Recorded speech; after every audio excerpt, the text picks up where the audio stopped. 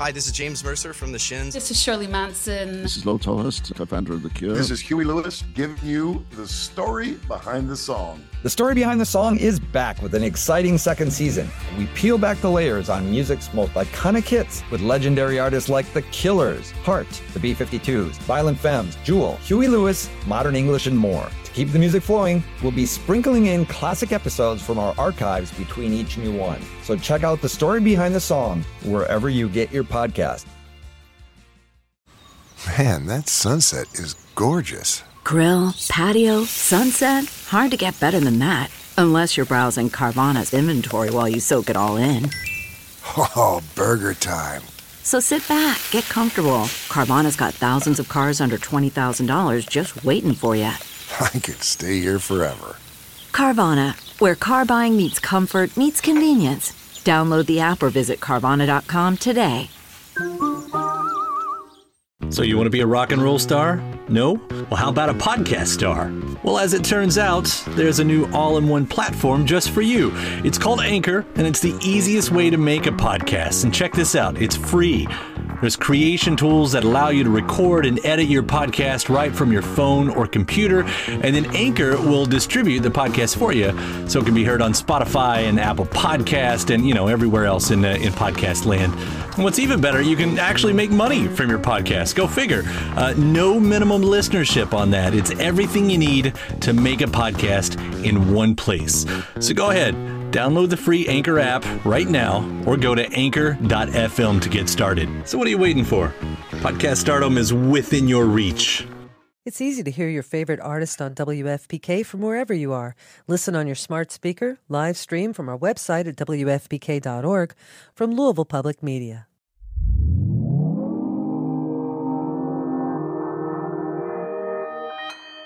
Consequence Podcast Network.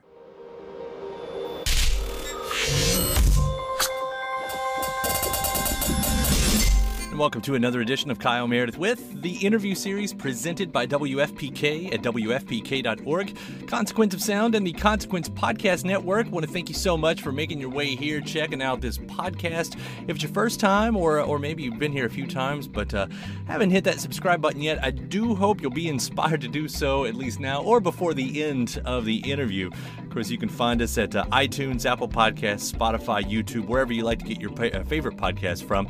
We'll give you 3 brand new interviews a week, one Monday, Wednesday, and Friday. An excellent way to keep up with all of your favorite artists, discover some new ones, know what's happening in the music world. I'm Kyle Meredith. Today I'm going to be talking with Bob Mould. He's got a brand new record called Blue Hearts. So this interview was first recorded video form, Instagram Live for Consequence of Sound's Instagram Live series, the Kyle Meredith Live series. And we got on to talk about, at that point, he had just released the first single to the new record. It's called American Crisis. And I wanted to hear about him writing that in 2018 and how it's all escalated, what he was writing about, how it's all escalated since then. We talk about Minneapolis. That's where Husker Du came out of, seeing that town during the George Floyd era.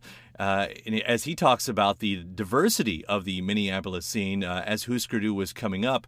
In fact, we do a lot of that, comparing the 80s to now, the politics of what was happening during the Reagan era to now in the Trump era.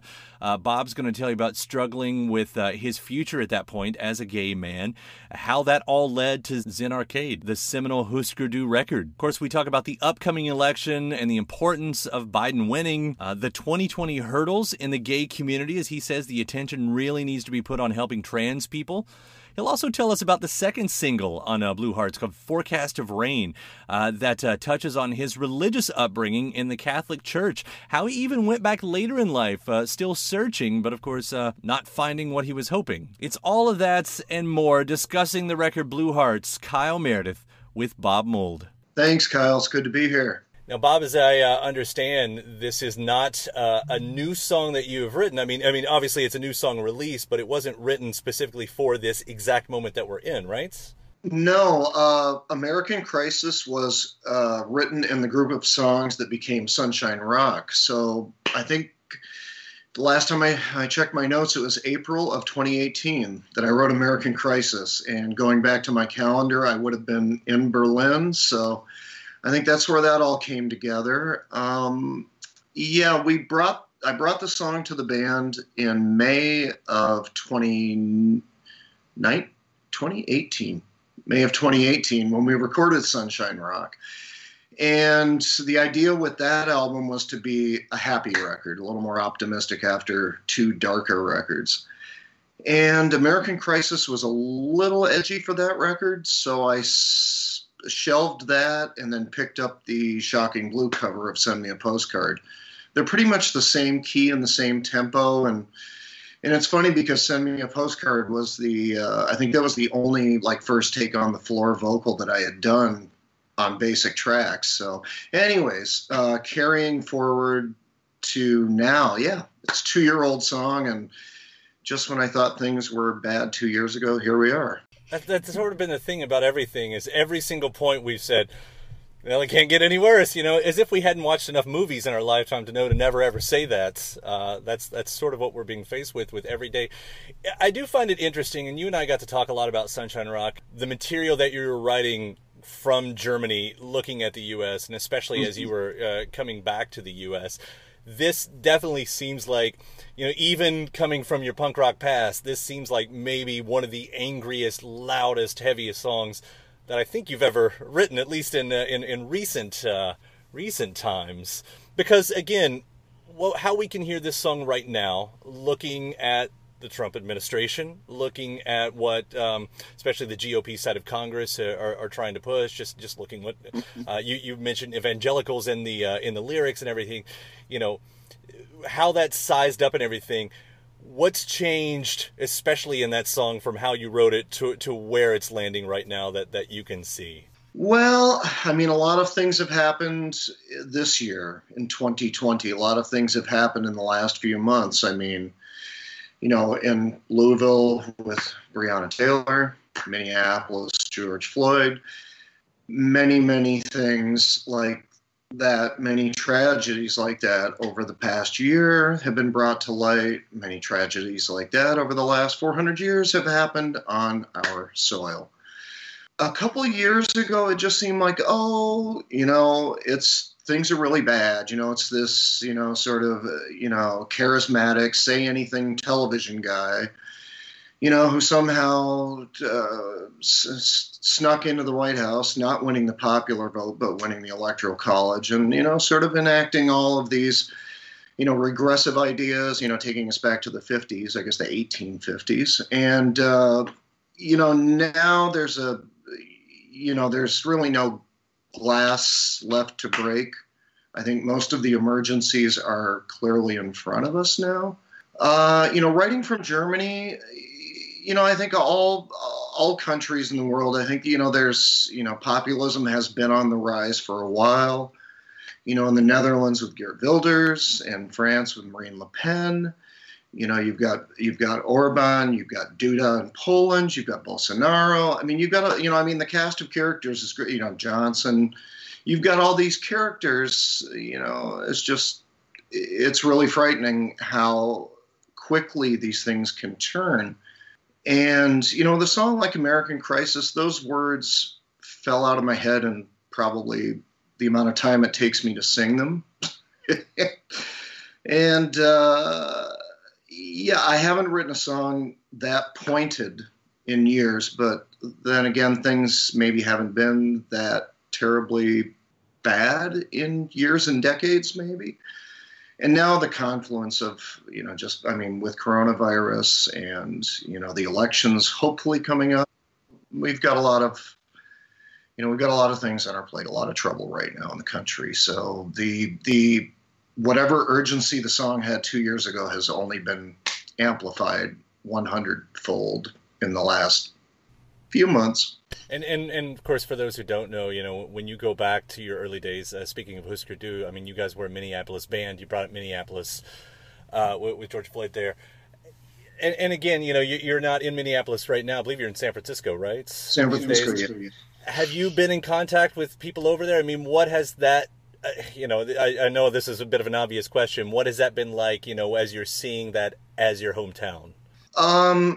It was tough. Under any circumstances, terrible to see such a tragedy. To see, Minneapolis in such unrest, and to, just have memories of going there in 1978, to be, a kid who I grew up in a farm town in upstate New York, 5,000 people, no people of color.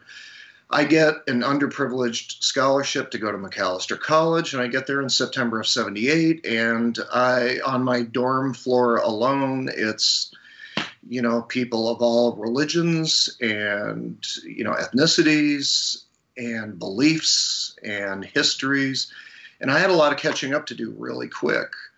In 1979, I was lucky enough to get a band going. The band was called Husker Du. And, over the next decade, that band, along with a lot of bands like The Replacements or Soul Asylum or Prince or, Terry and Jimmy or, all the, this just wide variety of musicians and artists in the Twin Cities, we all congregated on a venue called First Avenue, and everybody shared the stage and everybody played equally. And, I remember the Hmong resettlement in the late 70s, the Somali resettlements later on. I mean, Minnesota's been, working on diversity for decades, and then to see something like this happen, and I haven't been living there for a long time. I had to dig back into the information, looking at the police unions, which I think we're all finding out as, sort of that's a really big problem right now. Strong force police unions, excessive force on the street, connections to Trump, just the general police state, the prison industrial complex. I know there are a lot of big topics to throw out at once. I guess I just felt terrible for the tragedy, and I felt really bad for Minnesota. I used to live a couple blocks from that precinct that burned, and, watching footage, and seeing things go by. Oh, there's the old Husker Du studio. Oh, there's Glam Doll Donuts. There's my friend's record store.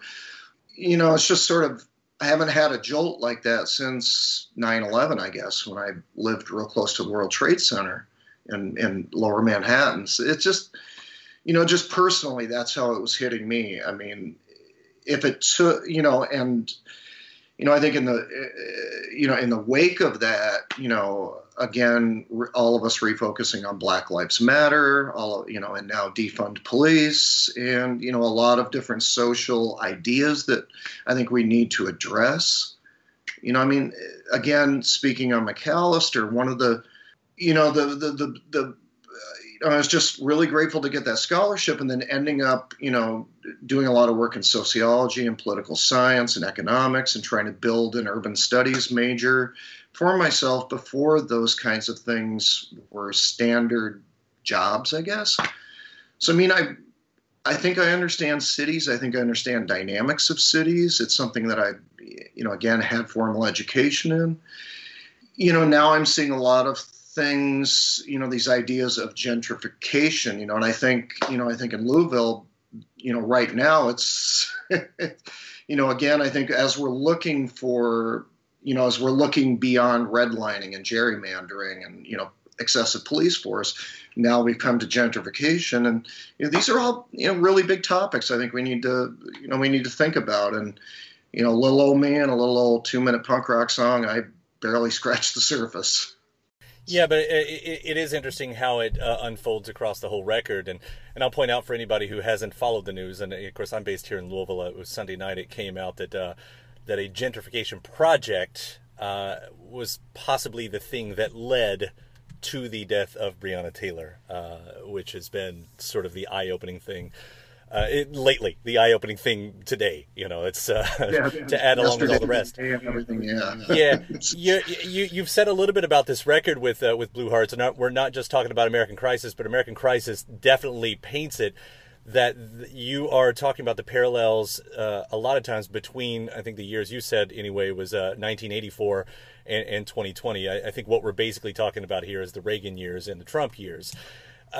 That's super interesting because on one side of the pop culture happenings, when we talk about what's happening out in the streets, people taking to the streets, of course, we're referencing the 60s a lot of times. What you're getting out of here is a bit more focused, I guess, on the political side of things. Again, as we talk about Reagan, let's start this. What was obvious to you about what was happening to both times as you were coming up in the 80s? Well, I mean, I went to school with young Republicans. I remember them on campus with their briefcases, and they were all, very, very well to do. And they were talking about Ronald Reagan and we're going to change the world. And sure enough, Reagan won. And, onward we went. I remember coming to San Francisco in the summer of 81. It was, I was 20 years old. Husker Du was touring. Well, we called it touring. I mean, we were pretty much homeless and in a van. And if we could get a phone number for a place to stay, we'd go to that town and hang out and maybe get a show or 3 or 4, if we were lucky. And, I remember, being not a closeted young gay man, but, sort of self-hating, not fully understanding my sexuality and my being and my work and, where all those things intersect. Much, completely at peace with it now, but at 20, not being real certain of what my future was.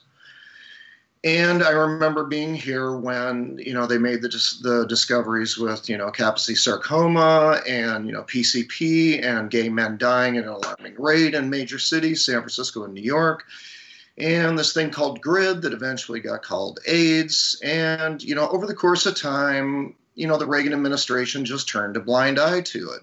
It was never mentioned. It was made fun of at, press conferences. I think it was, I've seen a lot of footage from back then as if I don't remember it, but to, refresh myself, I, watch people talking, and, it took our first, sort of television movie star personality backed by evangelicals type president to, what did it take him until 1985 to actually say the words, after he'd lost friends, people that were close to him. And, that parallel with where we are now, again, we're at the end of a first term of a television president who's got a lot of backing from the evangelicals. And it's sort of the sons of the fathers, I guess we could say, the Grahams and the Falwells. And it's the same, a lot of the same cast of characters. Maybe we don't have as many hysterical, made up crying women singing torch songs, and stuff like that. But it's that very repressive agenda. I guess now we call it a culture war. Back then I was just like, what the fuck are these people? Why are they doing this to me? What did I do? I'm just trying to live my life.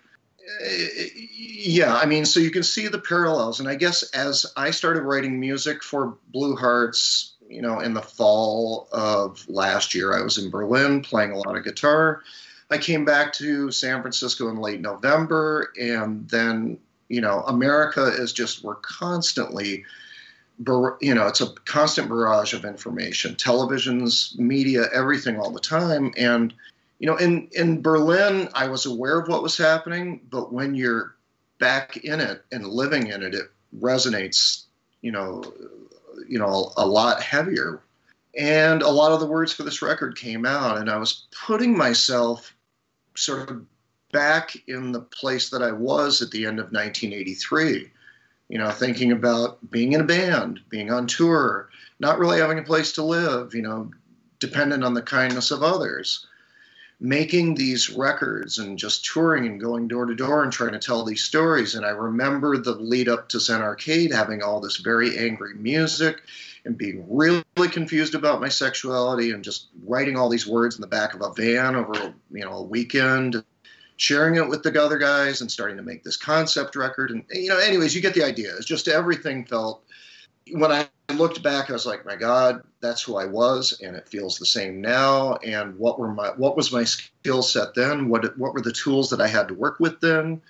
And I had a voice and a guitar and an amp and not much else. So I set out to not emulate, but just to recall that kind of feeling, to sort of put 1984 and 2020 next to each other and just say, wow, it's really starting to line up. And I guess the sad conclusion, in a sense, to this long-winded explanation is that, now we have a pandemic. And we have Tony Fauci on television again. And I'm just like, you can't, not to diminish anything. This is just me personally going, you can't make this stuff up. You just cannot make this stuff up.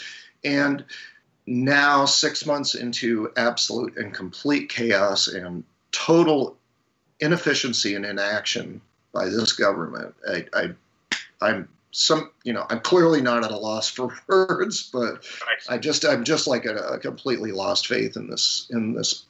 I never had any faith in these people that are running the country now, and I have none at all now. So as you look to November, do you have? I mean, we're talking obviously Trump versus Biden, but I think a lot of people are really curious about that VP pick, because as Biden said, he might be the one-term president. So maybe who we're really voting for here is the vice president. Do you have the person that you would prefer to see in there? I think this is you vote for America or you vote for Trump. I mean, Joe Biden clearly has all the experience in the world.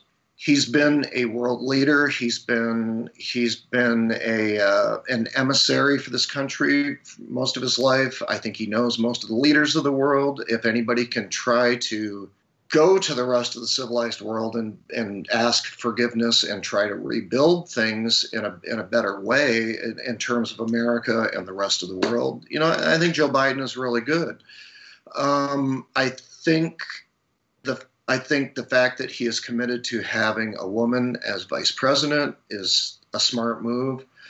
People are talking about women of color. I mean, obviously have a lot of experience here with Kamala Harris, Stacey Abrams. I mean, there's many great people. I was very excited about Pete Buttigieg, being a gay man, just seeing somebody at his age with military experience and just such a good thinker, such a good person.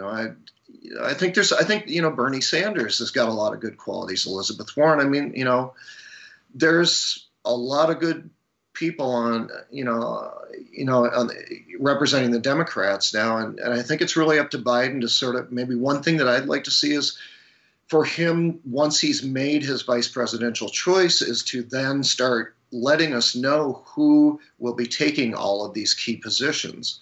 Because one of the things that we learned, when you just say drain the swamp and destroy politics, you create a vacuum that can easily be filled by your billionaire friends that really don't know anything about politics and not much about life and really nothing about the real world. So for me, it would be nice if Biden would identify the key figures in the administration before we get to November, because then we can have a true compare and contrast. No, I agree. I've said before that the smartest thing anybody on that debate stage, when we still had, a handful of them, to say was that if I win, this is my cabinet, because I thought it was a great lineup. And I'm glad you brought it, Pete, because, I'll tie that back around to what we were saying in those comparisons between the early 80s and 2020, because, for Pete to be a gay man and that only to be a blip of the conversation, I mean, that feels like one of the biggest differences. From your point of view, it's much less taboo, if it's taboo at all, to be gay anymore in popular culture, which I obviously I'm saying this as a straight man, seems like a humongous accomplishment. Like, at least some version of the dream must have been realized. What are the hurdles then? What are the hurdles in the gay community at this point, as we just come out of Pride Month, which is still a very, very important conversation? Yeah, well, I mean, right now the key issue is the trans community, and trans people of color. I mean, historically, trans people of color were, there for the LGBTQ community at the very beginning, the Comptons or Stonewall or any of the major turning points in American gay culture. My experience as a gay man, being marginalized, being told I'm less than, that's my personal story. I cannot apply that story to others, but as we all move forward with our grievances, which are the grievances of the American people and not of the leader of the American people, we will find intersections and we will find commonality, and that's where we, hopefully as a democracy, as America, we identify those intersections and we move forward with those in mind. I think that's the goal right now. Specifically for the gay community, I mean, the Supreme Court ruling, giving equal rights was great. I mean, that's a big move. I've had these conversations with people before. I remember having a long sort of a by mail correspondence with Margaret Cho, and it was right around the time that a lot of gay progress had been made, and she was very celebratory. And I just said, Margaret, not to be a downer, but this whole thing is always a pendulum. It goes back and forth, and no change is perfect. No change is permanent. No victory is guaranteed forever. And, forces will come and try to undo all the progress that's been made, whether it was during the second Obama administration or before that. I used to do a lot of work with Servicemen's Legal Defense Network, around ENDA, Don't Ask, Don't Tell, stuff like that. I did a lot of work with Evan Wolfson with Freedom to Marry. So I've been fairly engaged, but right now I think it's gay youth at risk. I think it's trans people of color. I mean, my God, what was there? Has there been like 6 or 7, trans murders in the last month? During Pride month. That's where the focus needs to go. I mean, I'm an old white gay guy. I'm represented. Modern Family will be in syndication forever. It's, I don't know. Is it too soon to have any kind of humor? I feel so bad even making jokes about anything. But I think, for me, I felt like a lot of progress has been made. I worry about kids. I worry about people of color. I really worry about the trans community, and that's where we need to put our energy as we move forward. I'm at least very hopeful that, because for all of my disdain for the social media world, it seems like it is pushing the conversations a lot faster than they used to go. And I do see that out there. The fact that this is in the conversation, and it is a big part of the conversation right now, in what seems like, I'm learning new terms every day. My lexicon is expanding every single day at a rate that I've never at least been aware of, at least. And I think that's, even at the tiniest, magnification, a very promising thing. Yeah, and I feel the same way. Again, being older than the people who are about to affect the change that we need. Again, it's always a battle to keep up with terminology and to keep up with how people self-identify. And at my age, I'm always afraid I'm going to slip up and say the wrong thing. So forgive me if I do. But I'm trying to learn and listen, as you are. And, again, with the LGBTQ community, with Black Lives Matter, there's, the language and the discourse, it's, again, because of social media, it's instant. What was an acceptable term last week is now we don't say that anymore. And it's like, whoa, okay.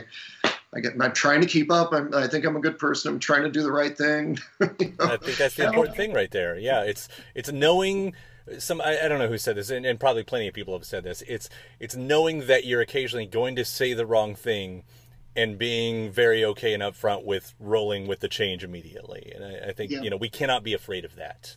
We have to be ready for that, that's going to happen. This all, I guess, expands more on the record, Blue Hearts. This seems to be the running theme of the rest of the record. Is that what we can expect? Generally speaking, the record starts pretty hot with politics. I come right out of the gate. It's a start with a, sort of downbeat acoustic song that, lays out some of the issues. And then, the next couple songs are very fiery. There's a song called Forecast of Rain that's, going to be an important track. It really gets deep into me and religion, and I'll sort of preempt the conversation that I know will come when people hear the song a little bit. I went to church every Sunday. I went to Catholic school once a week. I was confirmed, and that's where I left Catholicism for the time, in in my 40s, in the aughts, when I was living in Washington, D.C., I went back to the Catholic Church for 3 years and tried to find the message. I tried to find a place, and unfortunately, I could not find a place for myself. I can't say I'm an expert on religion. I can't quote scripture, but then again, lots of people can't. I understand religion has a place, and it has an important place for a lot of people. It's about community, and it's just about gathering and trying to build a better world and trying to live sort of in the norms of society.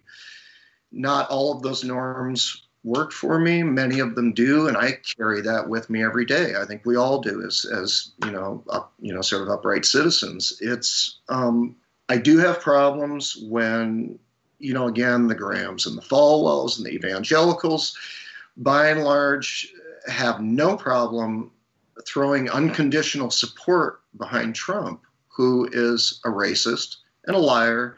And I could keep checking the list off, but that is not the way I learned religion. And that does not look like the religion that I have an appreciation for.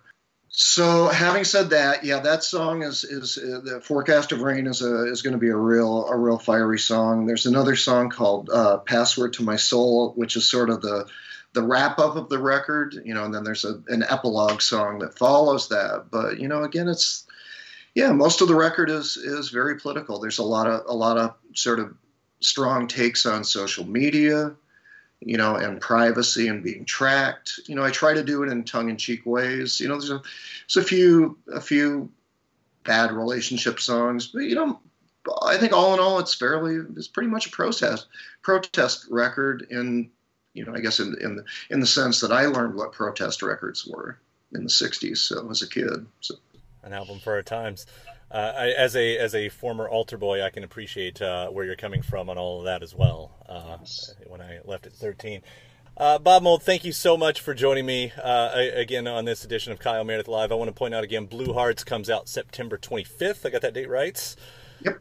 That'll be out here. I'm looking so forward to this record. I love what you do, so thank you for continuing to do that and being a voice in these times as well. Thanks, Kyle. Thanks for giving me the platform. And, for anybody else in my position, if you have a voice, this would be a good time to use it. Absolutely. All right. Remember, the series runs every Tuesday and Thursday at 3 p.m. right here on the Consequence of Sound Instagram. You can also find me 6 p.m. Eastern, Monday through Friday at WFPK.org. Thank you all so much for watching and joining us. And Bob, thank you so much again.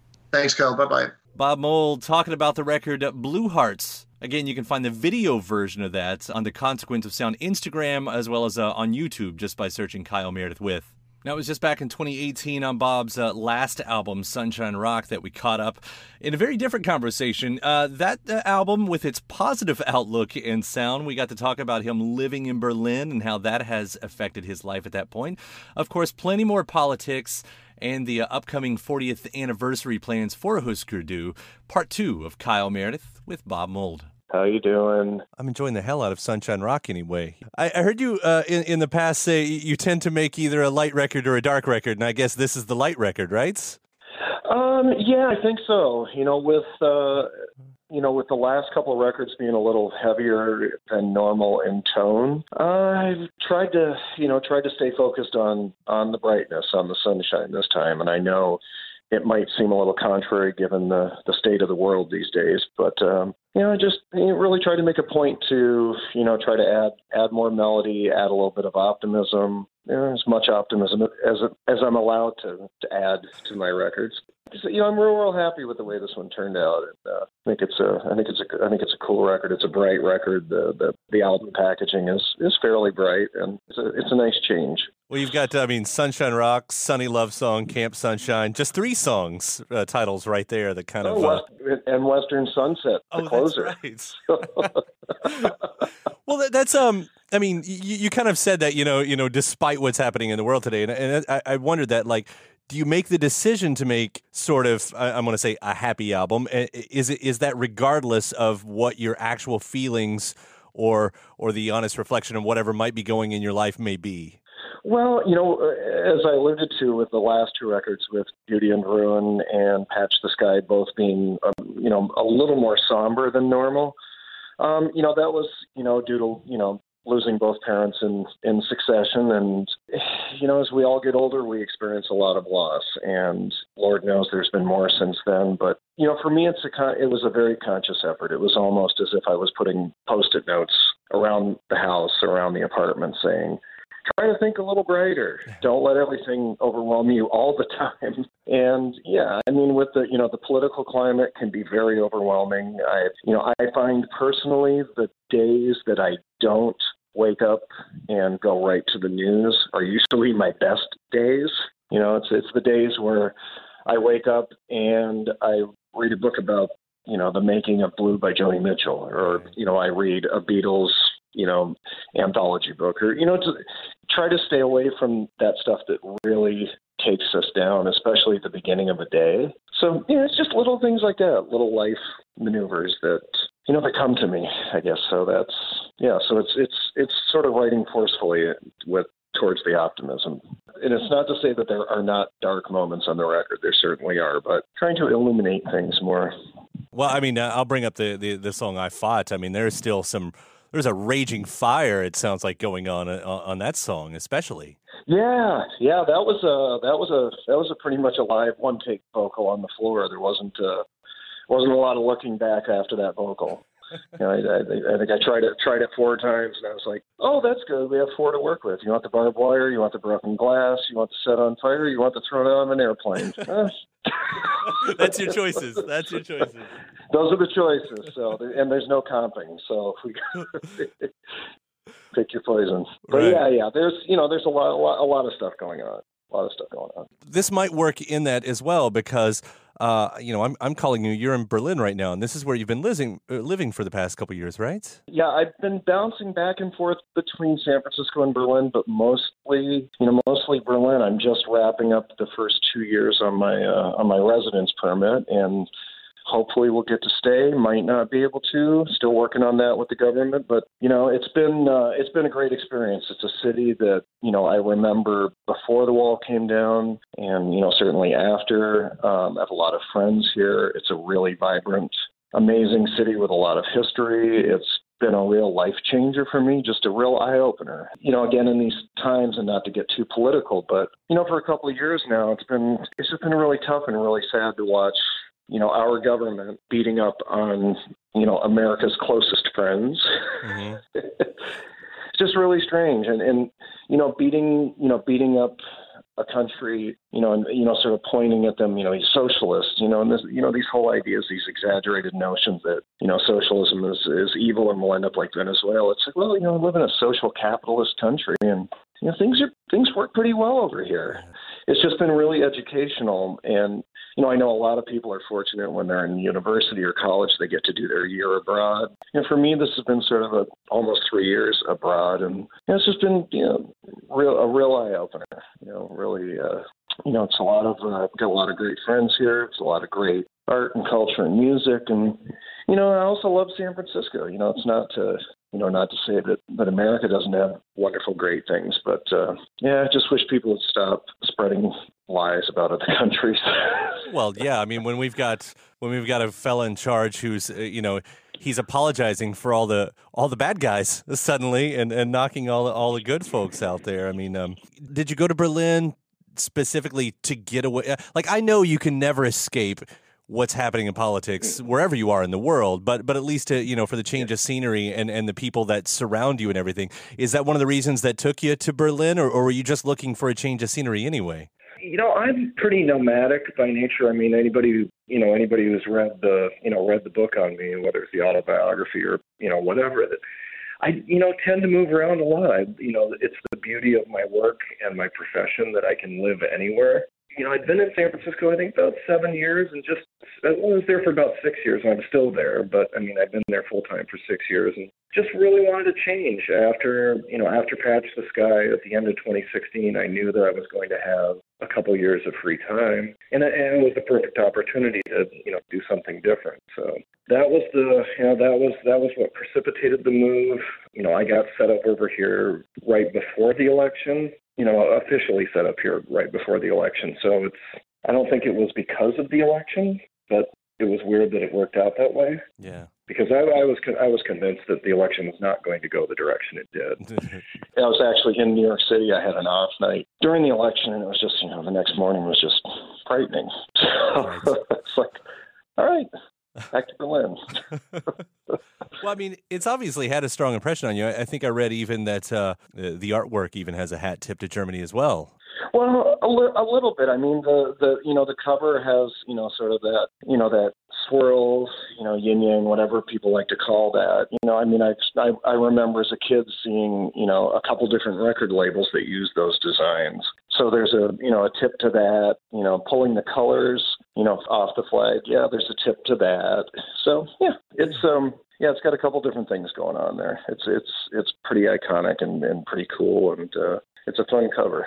Well, I think the other interesting part about the album, it sounds like you've been excited about too, is you're working with an orchestra this time around, which I don't think we've heard you do like this before. I've always, again, going back to, being a small child in the 60s and, listening to all those great pop songs that had those, lush strings, whether it was, all the Al DeLory strings on Glenn Campbell stuff, there's the things that Spector was doing, obviously George Martin for the Beatles. As a kid, those left such a deep impression on me. In 1989, when I put out Workbook, my first solo record, you was writing cello parts. I had a couple different cello parts on that record, and went back to cello, occasionally over the years, but to build it out to an 18-piece string orchestra was really, really fun. I used the Prague Television Orchestra. They were great to work with. I had a friend in Chicago that helped me with the transcriptions, getting everything in the proper clefs. Then we had another fellow who does a lot of strings for other musicians, took a last look at the charts. And then we sent all the basic tracks to Prague and basically took them a day to get all the strings for 5 songs laid out. And it was really, really great to just a really fun experience. And now that I've done it, I fear that I'm like, what will I do without my strings now? But it's a bright record, but it is still a heavy record, and to put strings on it, I mean, it works so well because it's all packed in there. It doesn't feel out of place or whatever, these strings. And when you decide that the strings are going to be there, I mean, do you have to alter the way the songs are, or do you find a way to put the strings to the songs in the way they exist already? A lot of simplistic melody parts were inherent in the writing. When I built them out to be string arrangements, that would be a moment where, okay, guitar solo steps back, drums straighten out, bass takes foundation parts instead of melodic parts. It's just clearing space for the strings, really. Anytime they show up, get rid of one or two other things. But yeah, I mean, and this, I think all the styles of arrangement, I mean, the song Sunshine Rock has that classic 60s West Coast pop ascendant string, arrangement at the end. If you look at a song like Lost Faiths, it's darker, more of the, more European, Eastern European sort of, melancholic strings. But then when it gets to the chorus, then it's like the sort of that Spector kind of, just punching the chord changes home. It's, really, really neat to work with all the different, all those different approaches with the strings. With all that in mind, is that how a cover ended up on the record? Because it's sort of from the era. It's a 60s cover. Oh, send me a postcard. Yeah, it's a Dutch group called Shocking Blue. Uh-huh. I have a feeling more people have heard that song than they know. Like people are probably like, I don't know that, but you probably do. And it's just one of those songs that I've, heard and loved as a kid, and it stuck with me over the years. And, typically when I'm making an album, I like to have a song that we use as a, sort of a warm-up tool at times, to set levels or do, get vocal mics up and running. So with this album, Send Me a Postcard was that song because, you can sort of mess with things and it's, it's a cover and it's not as valuable as an original, or so I think. So it's like, we're not going to burn up any, emotional collateral by doing it. So we did the basic for it, and then I just said, let me take a shot at singing this. And it was the first time that I had sung anything in the studio for this record. And we just put up a vocal mic, and I just lit into it. And again, that was the first take vocal, and I was like, whoa. It's like, that's fun. I don't even really know all these words, but this is great. And Jason and John and my engineer, Bo, they were just in the other room like, holy crap, that was insane. And, then people started coming around the studio over the next couple of days just to hear, management or whoever to hear progress. And it was the only song that had vocals, so that was all we could really play them. So it just became this sort of instant favorite. And as I got to the end of the process of making the album, the 10 and 11 spot on the 12-song album, 10 and 11 were always sort of in flux. I had other songs slotted in there, but they were pretty dark and they were pretty heavy. And I think it might have changed the whole tone of the album had I gone with those. So, I quick wrote Camp Sunshine. And, I actually did that on the last day of the sessions and then sent me a postcard. I just looked at it and was like, oh, this is perfect. Let's put that at 11. And it went perfectly into Western Sunset and made for a much more pleasing album close. Yeah, no, it works. So it's just, that's probably too much information for how people make, I make albums the old-fashioned way where I put it, I really consider sequence and, story and how you get to the end. So. Yeah, that's how all that happened. Yeah, that's what makes it a great album. An album, and I'll emphasize that right there. It's what makes it the fun listen from start instead of just a collection of singles, I guess. Yeah, thanks for making that distinction. And as sort of a longtime artist, I guess it's been really encouraging the past couple of years for me to see some of the younger artists. Like Janelle Monáe, for instance, who really values the idea of the album as a storytelling device. It's funny because a few years ago it seemed like it was very far in the other direction, where very much single-driven, song-driven, of-the-moment driven. And now it feels like people are really trying to create narratives for their albums, and I think it makes the craft stronger all the way around. So I'm happy you mentioned that, and I'm happy to see other people do it too. Yeah, well, when you've got a younger generation embracing, as we've heard, for the past decade, embracing vinyl in the way they have, and even as we go more into a streaming society, which, I like all forms. However I can get music, I'll take it. I like to have fun with it all. But when it comes down to it, I also like to hit play and go on the adventure. I appreciate when an artist kind of puts that in. So, thank you for waving that flag and keeping that flame alive. Yay. Very cool. Next year marks 40 years in the business for you. I know you're going to be out there promoting a new record, but does that celebration mean anything? Will there be any, kind of a big to-do with something like that? Yeah, I know it's coming. I'm always aware of anniversaries. It's sort of crazy and weird, and I think, in light of how busy this decade has been, with the book and the documentary and three albums and, a 33 and a third book about workbook, it's been, just an incredible, sort of an embarrassment of riches. Is that what they say with it? Right. Is that an embarrassment of artistic riches, at least for me, to be able to make a lot of work and stay super busy for people. But yeah, there's 40. It's there.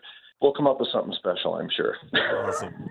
Well, I look forward to it. Congratulations again on Sunshine Rock. I've really had a lot of fun listening to it. It's another great one. It really is. All right. Thanks, Kyle. Thanks for the support. I appreciate it. Anytime, Bob. Take care. Bob Mould talking about 2018 Sunshine Rock. I want to include one more interview here that Bob and I did.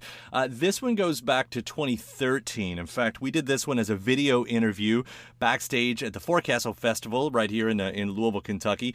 And Bob was in the middle of a pretty cool little, as I said at the time, a resurrection, resurgence. That started with him writing his autobiography. Then he had put together his first power trio since his 90 days. It all resulted in the completely fun album, The Silver Age, and that's what we got to talk about here. So part 3 of Kyle Meredith with Bob Mould. It's Kyle Meredith with the Weekly Feed. I'm sitting next to Bob Mould here at Forecastle 2013. We got the river and ducks and everything. I know. Do you see there's a sign out of sight that says, "No parking on wharf. Cars will be launched." Yeah, we tried to make it pretty for you. It's a nice setup. We built this all just for you. Cool. Hey, thanks for joining us down here. You've got this killer new record called Silver Age. Yeah. You got just came in with a lot of fire on this one. Yeah, a lot of good heat on this. Yeah, like Bob found some angst again. Well, Bob got a lot of stuff out of his system and got some unexpected love, I guess. Yeah. From the fall of 2008 until the summer of 2011, I was working on my autobiography. Mm-hmm. and put that out. So got a lot of stories out there for people to take in. A lot of questions that hadn't been answered. I'm sure there's a lot of new questions I'll have to answer, but it was good to tell. Yeah, that's usually what happens. What do you mean by that? What do you mean by that? You buried the body. Well, at least it gives you something new to talk about, though. Yeah. You know, it's a different part of the conversation. Yeah. So that was one thing, and then I hadn't been writing music during that whole 3 years. Yeah. So 2012 was coming. I knew that the Sugar Copper Blue 20th anniversary stuff was coming, and alongside all that, I was doing a lot of stuff with the Foo Fighters. Dave Grohl had asked me to work on their most recent record. Went out and played some shows with them. So it was a combination of things. Hanging out with a rock band, kind of puts it in you. Seeing the Sugar thing coming, a lot of love.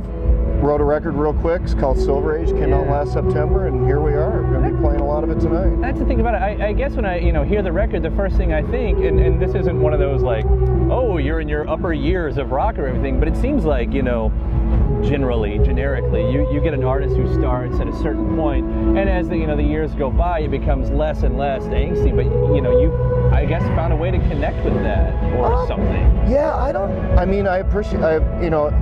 Angsty is good. I wasn't thinking angsty when I wrote it. I was just sort of throwing shit around, and that maybe it landed there. I like I said, I think I was feeling particularly lovely on this record. So you get to do that. Well, I mean, this is what my love sounds like, folks. You ought to see my hate. Well, see, you could have written any kind of record, though, I guess, at this point, because you've done so many different styles. Well, I did a couple dad records already, so it's cool. It's dad records. You kind of came out of the box on a solo record, a bit more dad than this one. It happens. Right before backwards. Right before I sat down to work on the book, the record that I put out in called Life and Times was very, down and more introspective. This one was just, sort of piss and vinegar, and also, Jason and John, my rhythm section, we've been playing together for 5 years now, and we have a sound, and it's easier for me to envision what songs will sound like with those guys. So, sort of writing to the strong suit as well. Well, when you're writing like this, and we'll call them pop songs, because in rock and roll you kind of have a few different things, so it's pop song. How hard is it just to write a pop song these days? And I guess what I'm referencing is the lead singer of XTC recently. Somebody asked him, he's like, why aren't you doing it? He's like, it's so much harder. I just can't pump pop songs anymore. Just can't pump them out. But you seem to have no problem just saying, oh, this is totally going to work and it's going to sound great and people are going to love this. Well, Andy's a great writer. I can't speak for his system, but my own system. A record like Silver Age, I could sit down and pretend to write I could write a pretend record like that, but fortunately when I sat down to write this one, I really was feeling it, and I think that's what comes through. I think sometimes people write records, they go, oh, maybe I should write this kind of record now, and it sounds like they aren't really meaning it. It happens, especially if you're fortunate enough like Andy or myself to write for decades. Sometimes you write one and you're like, I thought that's what I wanted to do, but it really wasn't quite there. Yeah. So maybe waiting it out even plays a part in it. Like if you can take your time. It's good serendipity, good timing, all that stuff. It's a black science. Yeah. You hope for the best. Some of the songs it took exactly as long as it took you to hear them for me to write them. Some of them take weeks. Some take months. You sit there looking for that last line or the first line, and then I think that's been a question of how some artists can have this really productive part of their career and never be able to make that connection again. And then some artists, yourself, Joe Strummer was a great example of that. Like never lost that connection. Was able to kind of keep going the entire time. Like, why does that work for some people? Joe's in a special league, but you never know. It's life. It's the people that are around you. Right. It's the places that you spend your life, and all that. It's pretty mysterious. Just good to have your eyes open. That's the main thing. Well, you mentioned your book and everything, the autobiography. I know there's some artists that kind of have a problem with looking back. They never want to do that, but you kind of went there. You said, I am going to do it. I'm going to get into it, and this is the whole past. Yeah. Well, I had a standing offer from Little Brown, the publisher. They had reached out to me in 2001, and at that time I was 40 years old, and I hadn't really, I was just like, write my autobiography now. So waited until 2008 when it seemed like the time was right. Yeah. There was stories to tell, I appreciate people who don't want to look back. Having done it, I'm happy not to look back anymore. And it's given me a lot of energy to look forward. But yeah, I totally hear that. I thought about that a lot when I went into it. So. Yeah, and I guess that's a problem though when you have that long of a career, when you're part of 2 famous bands, and so it's like you're always connected. You're always riding that train. That was a Richie Havens quote about Woodstock. Yeah. He's always going to ride that train. Yep. Does that become a problem? Because Silver Age is a great record that can stand on its own, but when the reviews come out, you're definitely going to hear something about Copper Blue. And you're going to hear something about Xenar Gage. It's all going to be about that. It's a high-end problem. Well, sure, it is a high-end problem. But is there any part where that just became, you've got to be so defined over that to say, listen, this is this record, it's not. I used to be. I couldn't give a rat's ass anymore. Not anymore. It's either people like it or they don't. Yeah. I like it. It's cool by me. Yeah, I've let go of that. Like I said, jokingly, but seriously, it's a great problem to have. Yeah, sure. Great problem to have. And what about the unflattering parts of the book? Because you kind of gave it your all. There's a lot of them. Yeah. That's another thing. Artists who write their books, they're going to tell the exciting stories and the salacious stories. But to kind of give your entire self over to the art to say, no, this is the whole story. Well, what I was trying to do with the book, and I think I did it, judging by the reactions of some people, is I tried as best I could to show people how I was in the moment. Because there's moments where in the book I look at it and I'm just like, what a asshole. Really, and those, and truly those were the moments where my mind wasn't always right. Yeah. There's times in '93 when I was a little out of my head. There was times in '83, 4, 5 when I was pretty dour. Yeah. That's, I think, the right word for that. So, yeah, I think the book shows it really well. There was moments in 04, 05 where I felt real vulnerable and stupid. There it is. So do you think it adds to the mythology or takes away? I'm talking about the mythology of rock and roll as the rock star, as that goes. This is what we do with our lives. Sure. I love reading that mythology in other people's books. I didn't have a lot of it in mine because it really wasn't there. I'm pretty much a meat and potatoes guy, so it's not. Well, I always kind of wonder about that because when you're writing the autobiography, sure, you're taking care of a lot of the hardcore fans and everything, but are you also looking at I've got a legacy at some point, Well, you want to. I think the biggest thing with writing a book is to not tell stories about other people that you wouldn't want told about yourself. I think it's just as a courtesy. I think that you don't try to tell other people's stories. You just try to show people your story, and that's what that's what they get. This might keep you entirely away from this question at all. That what you just said, but after all the years, after Husker Du and everything else that came afterwards, and all of these artists who say, yeah, Bob Mould was a huge influence on me. You ever just look down at one point and go, seriously? Fuck. No, I think Did I make that? I think it's great. Yeah. I think it's really great. It's because I feel that way about other people. I have, where the Townsend, Richard Thompson, the Ramones. All the, music is a really strong, it's a strong art form. It takes in so many emotions and so many ideas.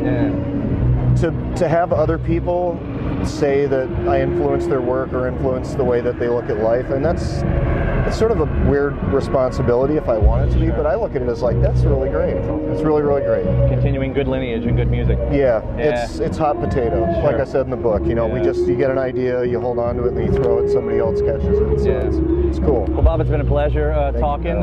Silver Age, fantastic. We'll look forward to the next one. Again, that interview back 2013, Bob Mould talking about the Silver Age. The brand new album is called Blue Hearts, due out this September. Do check it out.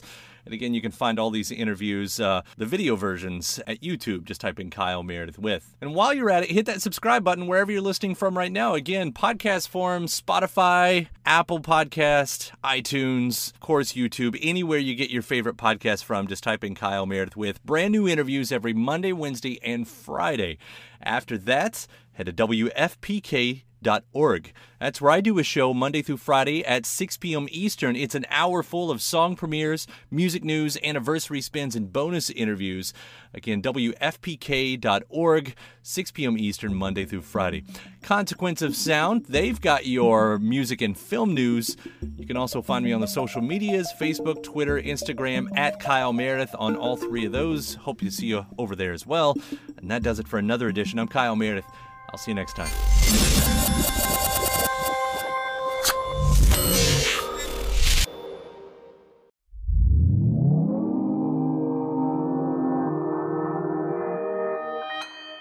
Consequence Podcast Network. Do you read Stephen King? Good news. There's a club for you. The Losers Club. Every Friday, us losers journey through the never-ending wastelands of King's Dominion. We sink our teeth into each of King's novels, dive deep into the lore, and review every adaptation. Even better, we're always having guests over. Thomas Jane, Will Wheaton, Mary Lambert, Mick Garris, the list goes on. So what are you waiting for? Join us as we read on through long days and pleasant nights. It's easy to hear your favorite artist on WFPK from wherever you are. Listen on your smart speaker, live stream from our website at WFPK.org, from Louisville Public Media. That's not just the sound of that first sip of Morning Joe. It's the sound of someone shopping for a car on Carvana from the comfort of home. That's a good blend. It's time to take it easy, like answering some easy questions to get pre-qualified for a car in minutes. Talk about starting the morning right. Just like customizing your terms so your car fits your budget. Visit Carvana.com or download the app to experience car shopping the way it should be. Convenient, comfortable. When you need mealtime inspiration, it's worth shopping Kroger, where you'll find over 30,000 mouth-watering choices that excite your inner foodie. And no matter what tasty choice you make, you'll enjoy our everyday low prices, plus extra ways to save, like digital coupons worth over $600 each week. You can also save up to $1 off per gallon at the pump with fuel points. More savings and more inspiring flavors make shopping Kroger worth it every time. Kroger, fresh for everyone. Fuel restrictions apply.